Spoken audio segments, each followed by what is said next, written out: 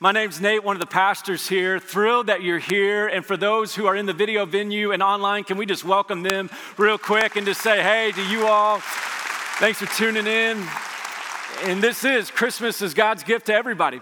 And we all get to be a part of this. And so real quick, I want to just say welcome to all the toddlers here in the room hanging out with us. All of you teenagers who were bribed with dinner that you wouldn't get Christmas dinner tonight if you didn't go to church. We want to welcome you, and to you 20-somebodies in this room. God knows your story and he's glad you are here. And to those of us like me who don't like mentioning their name anymore, God is glad that you're here. And this is the power of Christmas, that God is creating a better story for you and I to be a part of. And what we want to do, I know Dad did a great job just singing the song, and we all get to be a part of this. And what we want to do is we just want to really look at what is the true story of Christmas. Because I know this Christmas is going to feel a little bit different. You know, it's not going to be like a Hallmark Christmas tomorrow. It's going to be 70 degrees, y'all. Praise the Lord, right? You know, we're like shorts and sandals on Christmas around here. And so this Christmas is going to feel a little bit different. And sometimes we see all the movies and everything, and we can actually lose a little bit of the story of what Christmas is all about. And today we just want to take a moment, just remember what the real story is of Christmas, and then ask this question: what's our role in God's story? And do we even have a place in God's story? 2 weeks ago, we did a baptism weekend here. It was powerful. We saw a number of people give their life to the Lord, be baptized. What was most powerful, at least just for me, was there was a family who, their son was one of my friends a little over a month ago, tragically passed away unexpectedly. And we know when we face those moments, there's a crisis that happens. And what was amazing was this: 2 weeks ago when we did our baptism weekend, his mom, sister, brother, and some other family members came forward and gave their life to Christ. It was a powerful moment. 9 of us were in the baptistry. I think it's the most we've ever fit in there at one time, man. We packed that thing, and it was just this incredible story of going through tragic loss, and then here's God's grace and redemption redeeming such a tragic situation. And there was somebody who came forward with them, and I said, "Oh, are you part of the family?" He said, "No, I was his best friend." And he said, "Actually, I was only here today to celebrate their baptism." He said, "I haven't been in church for a number of years." And he said, they tried to invite me to be here for this, the baptism weekend. And he said, "Fine, I'll come to church just to see you guys get baptized." He said, I joked with him. I said, "When I walk into that church, that place is going to be set on fire, man. I just know when I walk in there." And he said, sure enough, when I walked in the doors, he said, "I saw the haze that you guys have for the lights." And he said, "I leaned over my friend and said, 'See, the roof's already on fire.'" And he walked in here just to be here for their baptism. And I said, "So why'd you come forward?" He started tearing up. He had a tragic accident that he went through 27 years ago. He said, "I've been mad at God ever since." And he just said these words. He said, "And I just can't carry it anymore." That is the gift of Christmas. When you and I can't carry the hardship that we're in, when you and I can't carry the hurt, when you and I can't carry the overwhelming feelings that come around, this is the gift of Christmas. And matter of fact, for some of us, we feel like that. We feel like maybe this is your first time here. Maybe it's your first time in church. You're like, boy, I feel like, man, if I walk in there, the Lord's going to be so upset. You just need to know that the Lord is so glad that you're here. Because what you find in Matthew chapter 2 about the story of Jesus is this: you saw people all over the map get to be a part of Jesus' story. In Matthew chapter 2, it opens with the Magi, the wise men. We're going to look at this here in a second. And what you find is this: you find these men, it says this, coming from the east, which is in Persia at the time, which is modern day Iraq. Here's what you find within the first year of Jesus being born: the nations are coming to him. See, God is calling everybody to himself through his son Jesus. Not only do you see the Magi, you see King Herod, who is a wicked man. He gets to hear the message of Jesus, a man who doesn't deserve God's grace, but God gives his grace and says, even if you don't deserve it, God invites you into his story. You see the chief priests, the teachers of the law.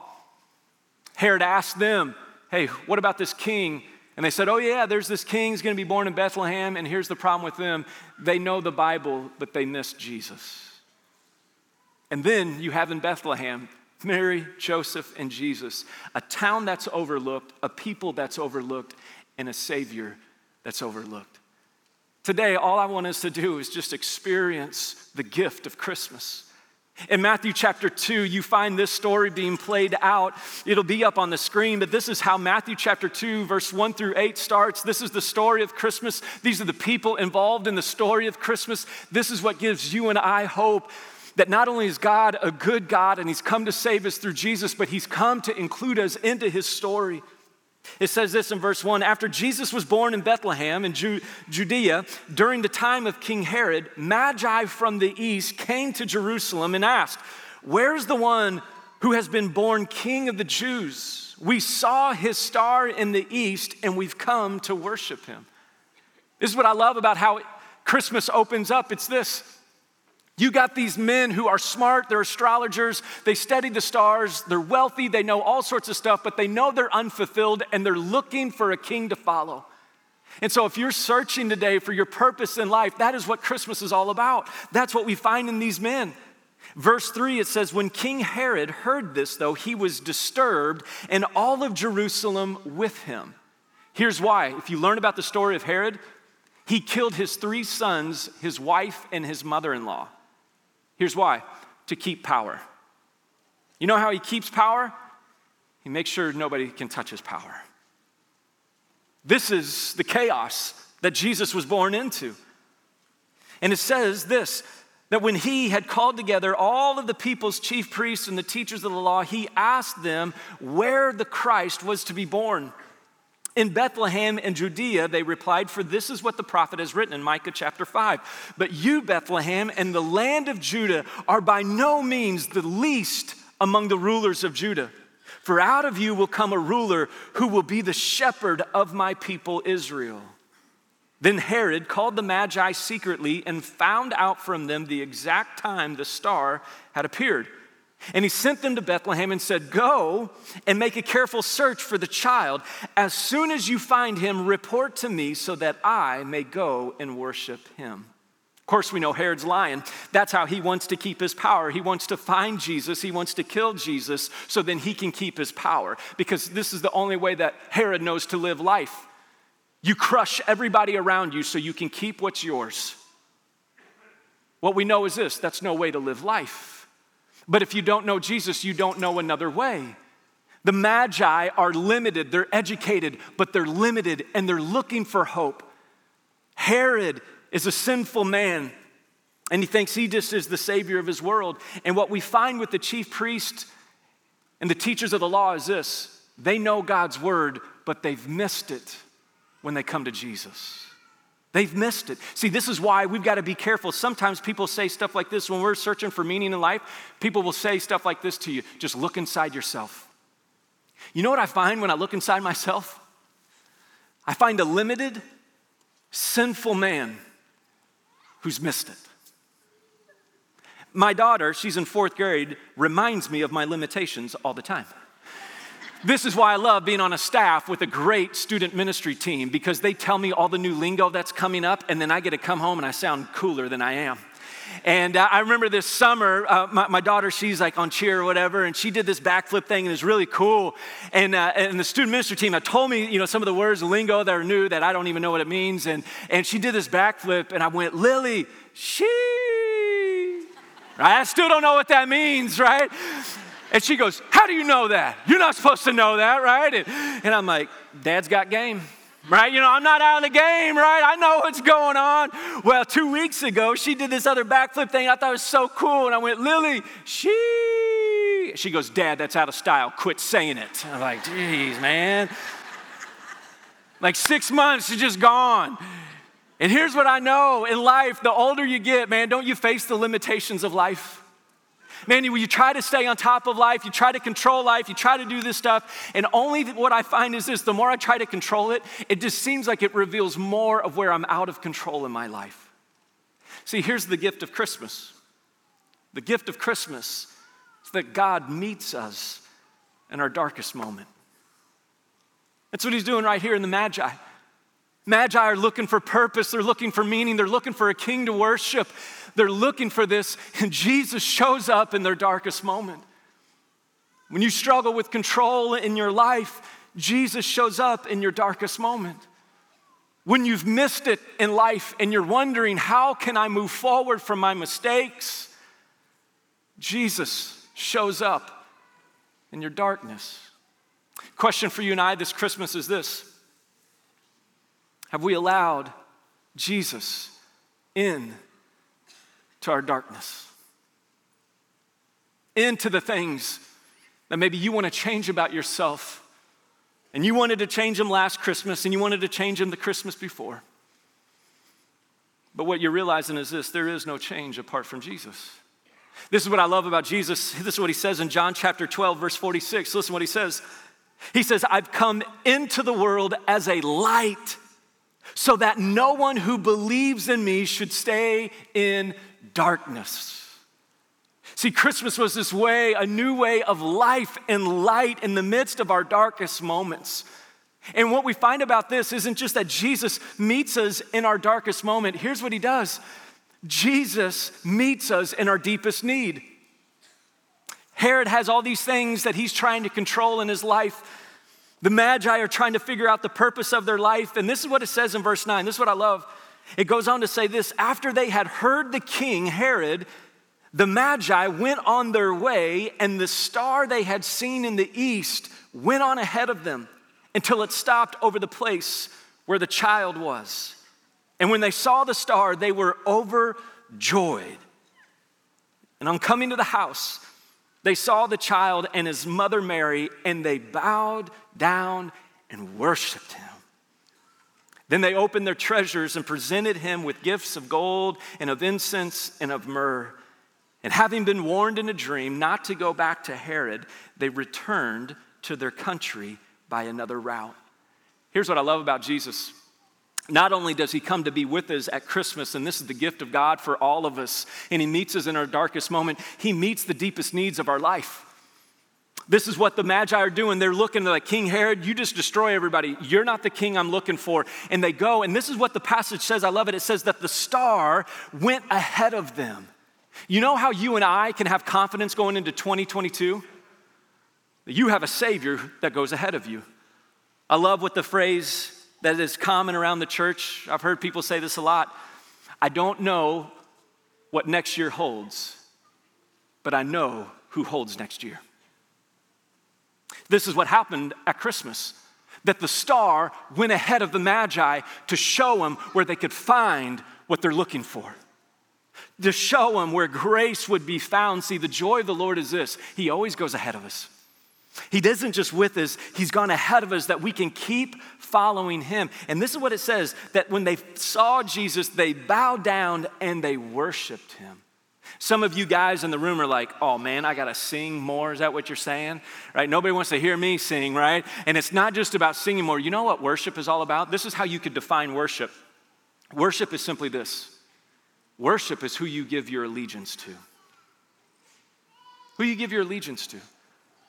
This is what the Magi did when they bowed down and they worshiped Jesus, this baby who was 1 year old at the time. What they said was this: your allegiance, your way, your kingdom is my way. And from there, it says this, that they gave their gifts. See, sometimes we mess this up. Sometimes we try to give gifts to God and we give back to God hoping that he'll give something to us. I want to help you understand that. We don't give back to God out of guilt. We don't give back to God to get something from him. What we do is this: we worship, and out of our worship to God, generosity flows. This is why I love the generous heart of our church. You know the darkness that has happened, that Mayfield, Kentucky has gone through.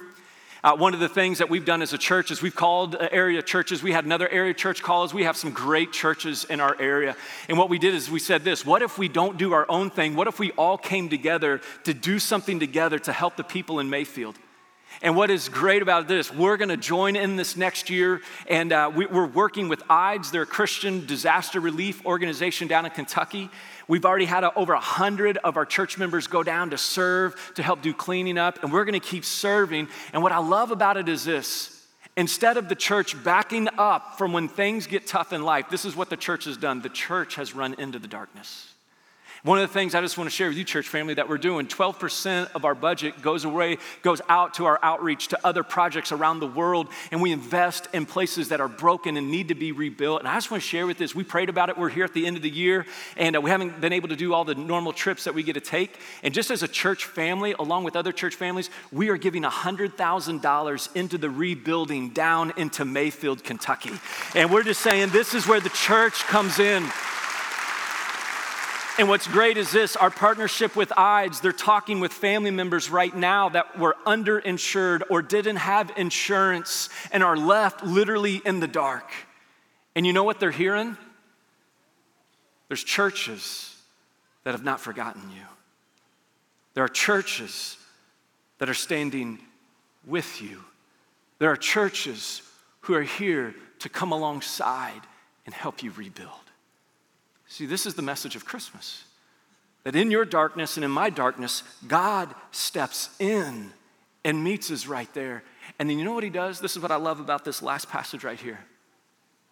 He gives us a new way home. He gives us a new way home. Did you catch that in verse 12? Having been warned in a dream not to go back to Herod, they returned to their country by another route. That's what I love about Jesus, that when you encounter Jesus, you go a different way. Spider-Man, no way home. Jesus, new way home, right? This is what I love about the message of Jesus. Literally, when people get baptized here, this is symbolically what we do is this. When people come into the baptistry over here, they don't go back out the way they came in. They symbolically come in and they go out a different way. What they're saying is this, I'm not going back home the same way. That's why when these magi encountered Jesus, they worshiped him, they gave their allegiance to him, and then what they said was this, you know what? We're not going back to Herod. All Herod does is crush and kill people. I don't think that's the way of life. What you and I have is a Savior who came into the world, who was crushed for our sins so we could live a different way home. This is the joy for all of us in this place. What we find is this, that in our limitation, Jesus gives us joy. And in our sinfulness, because of what Jesus did on the cross, he makes us whole. And when you and I have missed it, it's Jesus who makes himself known. That's what I love.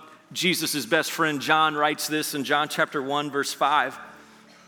Listen what he says about Jesus. He says, the light shines in the darkness, and the darkness has not overcome it.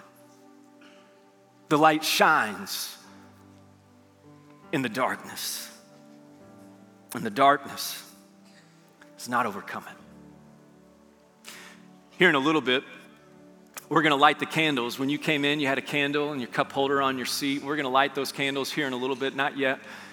We're going to listen to a song, and then we'll sing Silent Night together, and we'll light the candles, and we'll remember that there is a light in our darkness. But what I want to invite you to do during this song as the team sings this over us is this. I want to invite you to simply do what the Magi did when they encountered Jesus. They just worshiped him. They opened their lives to this King, to this new way, to this grace. And I want to invite you.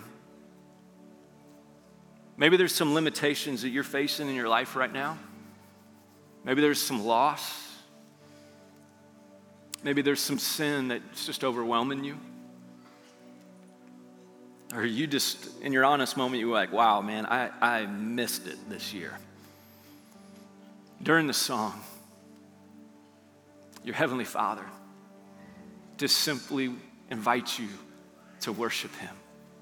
Let me pray for us in this moment, and we'll let the team sing over us. God, we thank you. We thank you that, Lord, we can gather together. I know we got dinners tonight, presents tomorrow, travel, all sorts of stuff, but Lord, we just stop right here to say, God, we are limited, sinful people who have missed it, but you are a gracious God who meets us right where we are. And Jesus, we thank you that because you are the light of the world, the darkness has not overcome it. And so in this moment, God, I pray that you would turn our hearts once again to you. God, for hearts that have never turned to you, Father, for our hearts that have been following you maybe for a while, that God, today we would see you fresh for who you are. And we would follow you. Jesus, we thank you for the gift of Christmas. And it's in your name that we pray. Amen.